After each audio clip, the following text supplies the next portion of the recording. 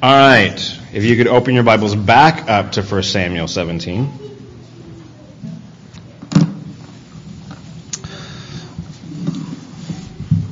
Let's pray. Lord Jesus Christ, thank you so very much for this opportunity to come. Lord, I just ask that your words be spoken through me, Lord, that this service is for you and by you, Lord, and that I'm just a vessel. Lord, I just pray that you continue to work in this church and work in this body, Lord, and that you have control and complete dominion over this service and this sermon, Lord. I just pray that your will be done. In Jesus' name, amen. So I got to preach a couple weeks ago and spoke on David, so I figured I would just continue on with David. So the first portion of David that I reviewed was 1 Samuel 16, where David gets anointed. And that sermon focused on three things. And those three things are going to reoccur in today's sermon. So I want you guys to be thinking about those three pieces. So those three pieces were that you need to be about your father's work. David was about his father's work.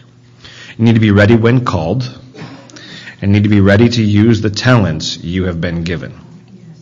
Okay? So kind of think about those three elements as God then tells us the story of David and Goliath. A lot of us have heard the story of David and Goliath, have seen the VeggieTale version of David and Goliath, all those pieces, right? But it's helpful to go all the way back to hear all the pieces. Because when we talk about David and Goliath, we always think about, they slew him with a sling and Goliath is dead and we on go and party. But there's a whole bunch of backstory that goes into that fight. So I broke 17 down into 6 parts. So we're going to talk about the man being Goliath, the deal, God's man, the bitter brother, Saul's plan, and God's plan. So starts out Goliath. So Goliath is from Gath. He's a Philistine. You guys will, if you guys have read through the Bible, you know that Goliath is a giant, but he also had 4 big brothers. So in 2 Samuel 21, 15 through 22, there are 4 additional giant brothers that are all part of Goliath's clan. So what do we know about Goliath? So he was a big guy. Right? So Jonathan read that it was, that he was 6 cubits and a span. In my Bible, he's 9 feet tall. That's a big boy. In some of the research that I did, it said that he may have suffered from acromegaly, which is the issue of nearsightedness. So when God grows you tall, he doesn't grow your eyes well.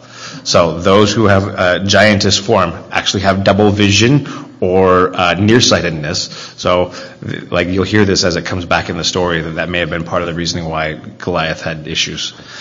So 9 feet tall, suffered from nearsightedness, but he was a strong guy. His armor weighed 125 pounds. And when we're talking about armor, we're talking about basically just his chest plates. 125 pounds of, right? Like when our military goes into battle, their armor that they wear is considerably lighter than that, and you got to figure that you have to be able to carry all of your armor plus. So 125 pounds of armor, plus he was wearing a bronze helmet and bronze greaves. The greaves are shin guards, right? So your tibia is a very fragile bone in your body, and if that gets damaged, so that's extra protection. His javelin alone was 15 pounds. Right? So a javelin is going to be an element that you're going to be able to go and throw a large distance. So if you can chuck a 15-pound weight a large distance as a weapon, your strength is pretty amazing. Okay? He also carried a sword with him. Right? So that sword was going to be proportionate to his size and weight. That's a big sword. So 9 feet tall, decked out in armor, 125-pound armor, bronze greaves, bronze helmet, 15-pound javelin, and a sword. This guy, as it says in verse 33, right, when Saul says, don't go and pick on this guy, he's been fighting from his youth, right? So this guy's been a trained warrior basically all his life. So there you go, we got the man. So the deal. Anyone think that it's odd that that Goliath makes a deal with the Philistines. As I go through, and I'm like, okay, where does this come from? So wars in ancient times, they were sometimes decided by what they call representative combats. So representative combat, a champion from each side would fight, and the results of their combat would be determined by those results. So it's one-on-one versus hundreds on hundreds. The advantage of that is that the losing battle doesn't lose as many people. The winning people don't sacrifice as many, right? But the piece that struck me is that in ancient times, they believed that the results were the outcome that were controlled by the gods of those warriors. Goliath, if he would have really known that, was picking the wrong fights. Right? So instead of the military strength, it was that they believed that the gods of the warriors dictated the outcome.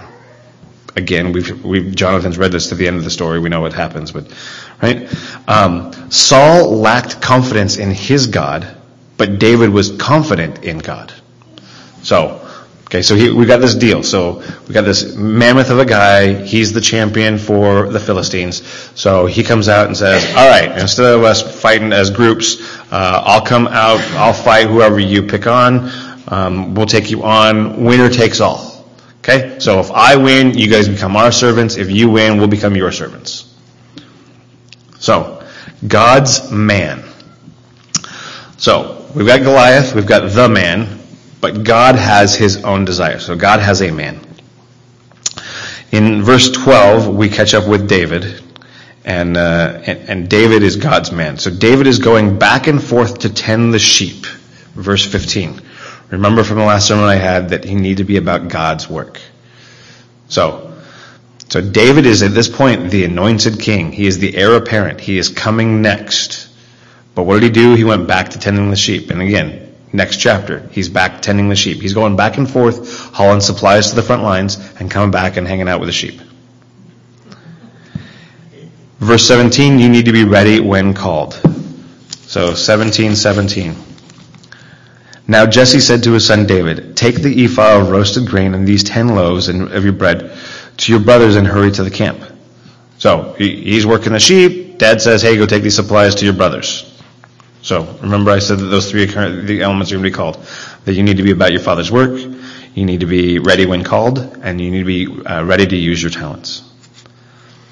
So David shows up. He's delivering off all the goods, and he hears this man, this giant, mocking the whole Israel army. David comes in and is like, what is up with this? Says, what happens to the winner? So the winner of the battle, if Saul's team wins, gets great wealth, gets a daughter in marriage, and gets a tax break. Right? His father is exempt from taxes. Almost sounds like politics today, right? Yeah. Great wealth, married off, and a tax break. Okay, so David comes in, he's like, hey, what's going on? Why hasn't anyone gone and taken this guy on? All of a sudden, the bitter brother hears this. Now think about the bitter brother. Verses 28 and 29, Eliab.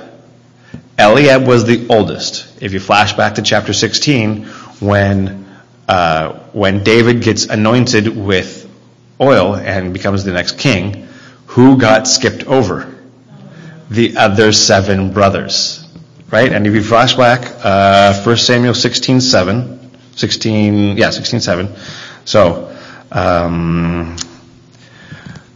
So when they arrived, Samuel saw Eliab and thought, surely the Lord's anointed stands here before the Lord. But the Lord said to Samuel, do not consider his appearance or his height, for I have rejected him. The Lord does not look at things man looks at.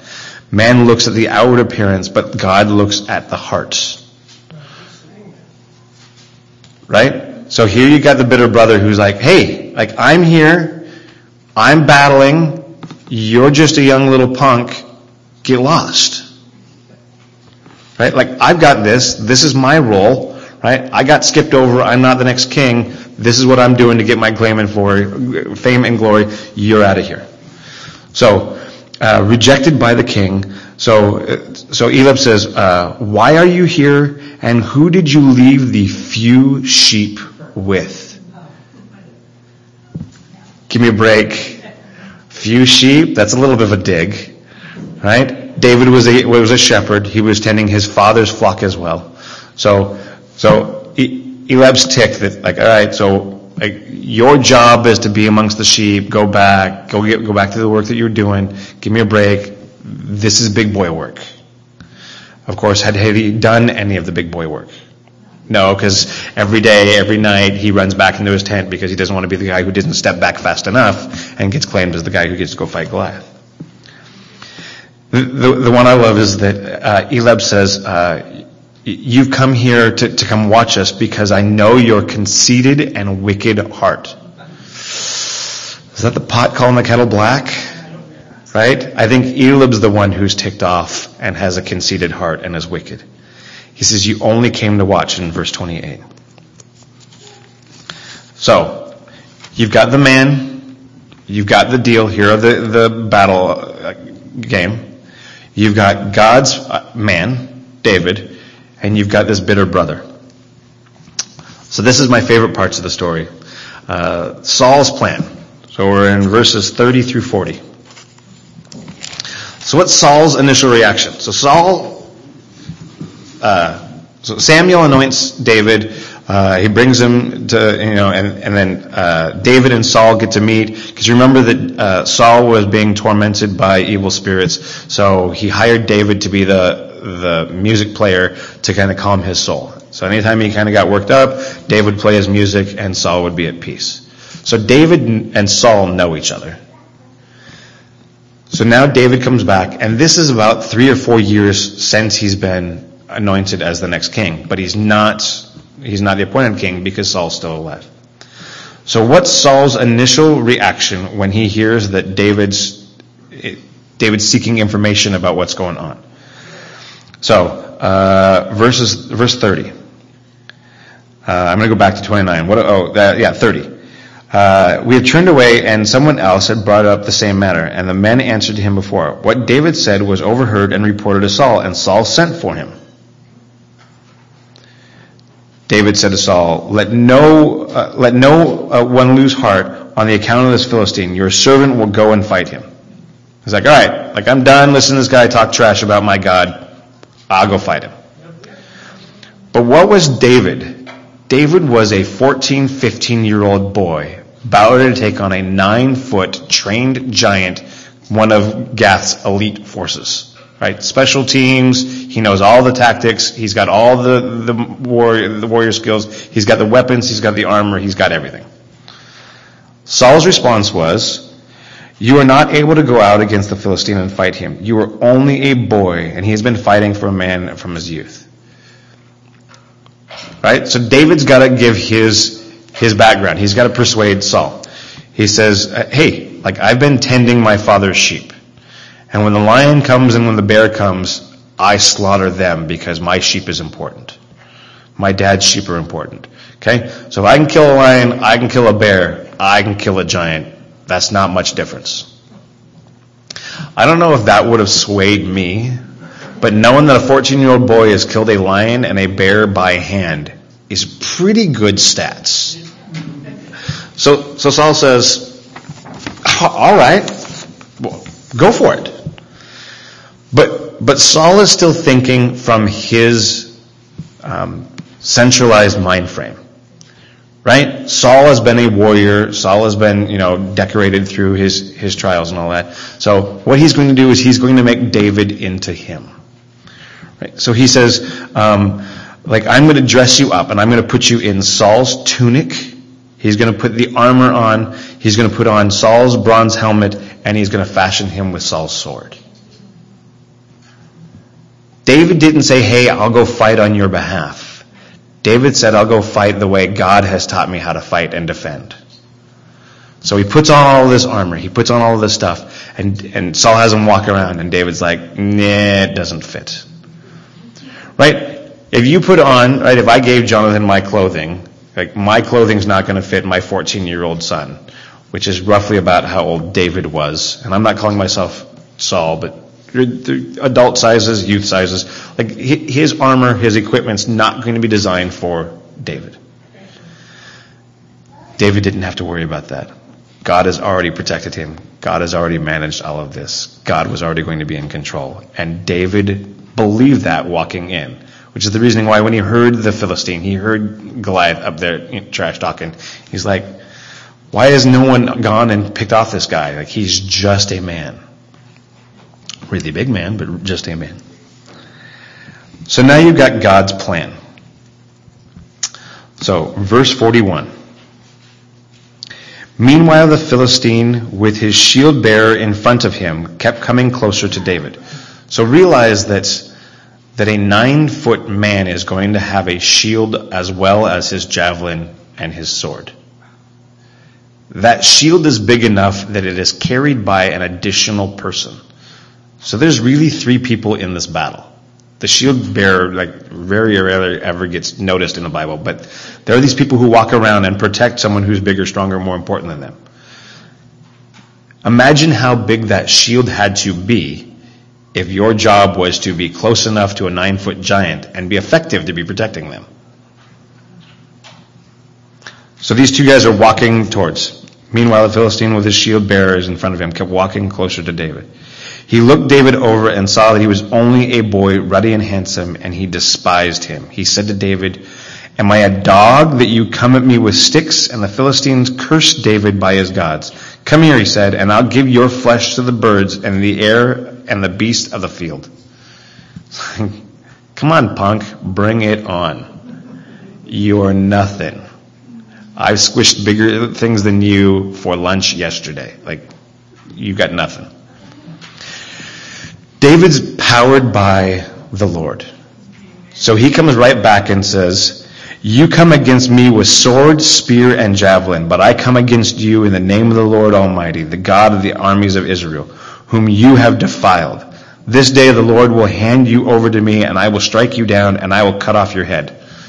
Let's stop there. He's going to cut off his head. How is David going to accomplish that task? Because does David have a sword? No, because Saul's sword didn't work. He gave back the armor, the tunic, the bronze helmet, the sword. He said, "I can't do this. This isn't me. This isn't how I'm supposed to go and do this job." So he gives back all his equipment. So remember, because that piece is going to come back in just a little bit. "Today I will give the carcass of the Philistine army to the birds and to the air, the beasts of the earth.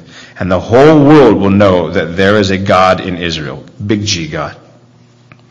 "And those gathered here will know that it is not by sword or spear that the Lord saves, but the battle is the Lord's, and he will give all of you into our hands." So he's declaring right there, it is not going to be by the sword that he's going to win. Okay? The Philistine moved closer to attack him, but David ran quickly towards the battle line to meet him. Reaching into his bag, he took out the stone and slung it and struck the Philistine on the forehead, and the stone sank into his forehead, and he fell face down on the ground. So what I went back and researched is that when we think of like a slingshot, we're thinking a little kid toy. In ancient times, a shepherd carried with him a rod, a staff, and a sling. Those were the weapons, those were the craft tools of a shepherd. So the rod and the staff were designed to save sheep, to guide them, direct them, and the sling was your weapon. A sling at that period with a stone fired was effectively a .45 caliber pistol. That's the amount of damage a skilled shepherd would be able to do. We've already got a report that David could go and kill a bear and a lion. So it is evident that he is skilled. So you take this young little boy, this 14-year-old boy, and you offer him a sling and a stone, and he can do some serious damage. I always think back, why did he bring 5 stones if he knew that God was going to take care of it?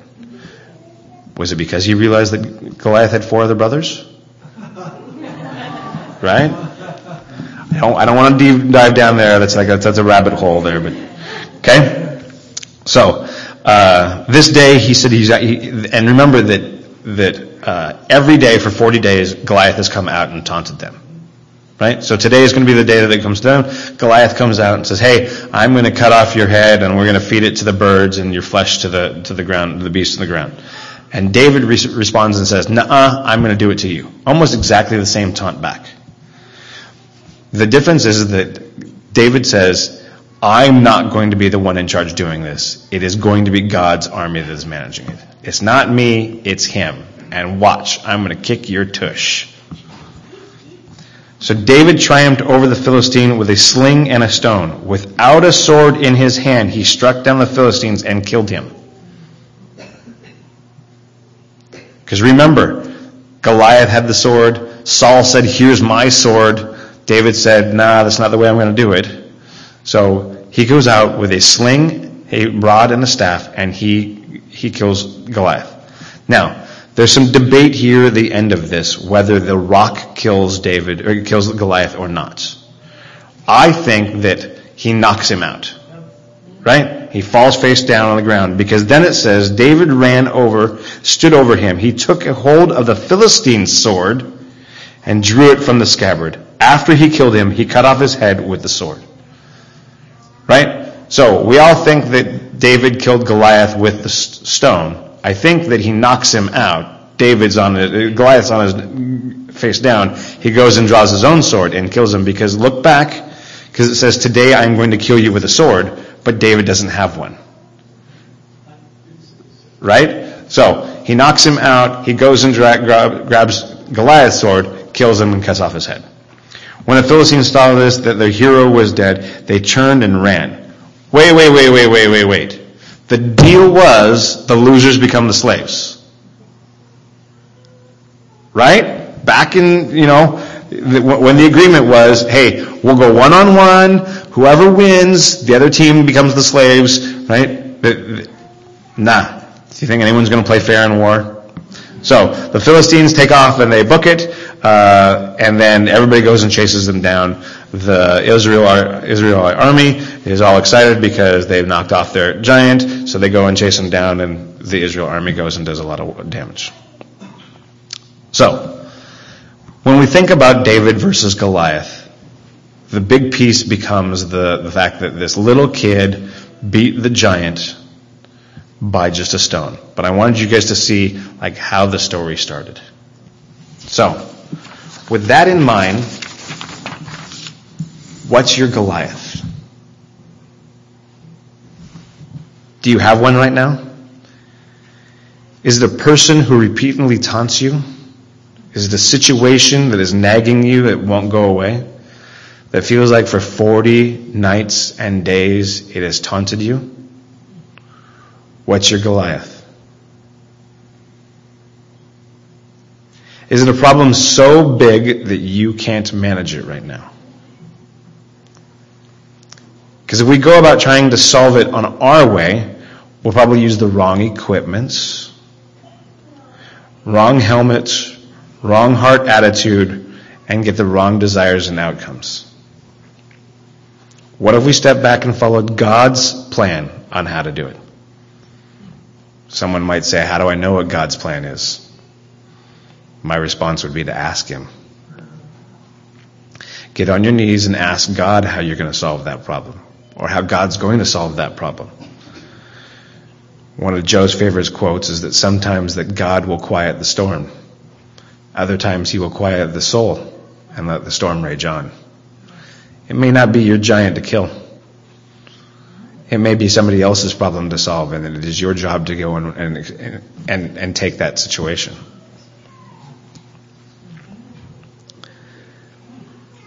Saul believed that Goliath was too big. David believed in God, and the result was that Goliath was too big to miss. Where's your heart at? Are you ready to serve? Are you ready to use your talents? Are you ready when you're called? And are you doing your Father's work? Because that's what we learned in chapter 16. And then God gave us the great illustration about David and Goliath and showed David being about his Father's work, being ready to go and fight the giant when he was called. And he used his specific talents to go and manage that will. No sword, no fancy armor, no years of training. He simply knew and believed that God would manage that task. Used the talents that he had, answered the call, and went to work. I get to be up here next week, so we'll talk about what those 5 stones may be in your world and how it might help solve your Goliath in your world. But this week I challenge you that if you have a Goliath in your world, could be a person, could be an event, could be a big problem, that instead of us figuring out how to run from it every day for 40 days in a row, for us to stop, pray, and listen to God's word on what he might have us to do with it. Let's pray. Lord Jesus Christ, I just thank you so very much for being here today in this house, Lord. Thank you for flowing through me and giving the sermon that you need everybody to hear. Lord, I just pray that you continue to watch over us and bless us. Lord, bring us back here safe again next week.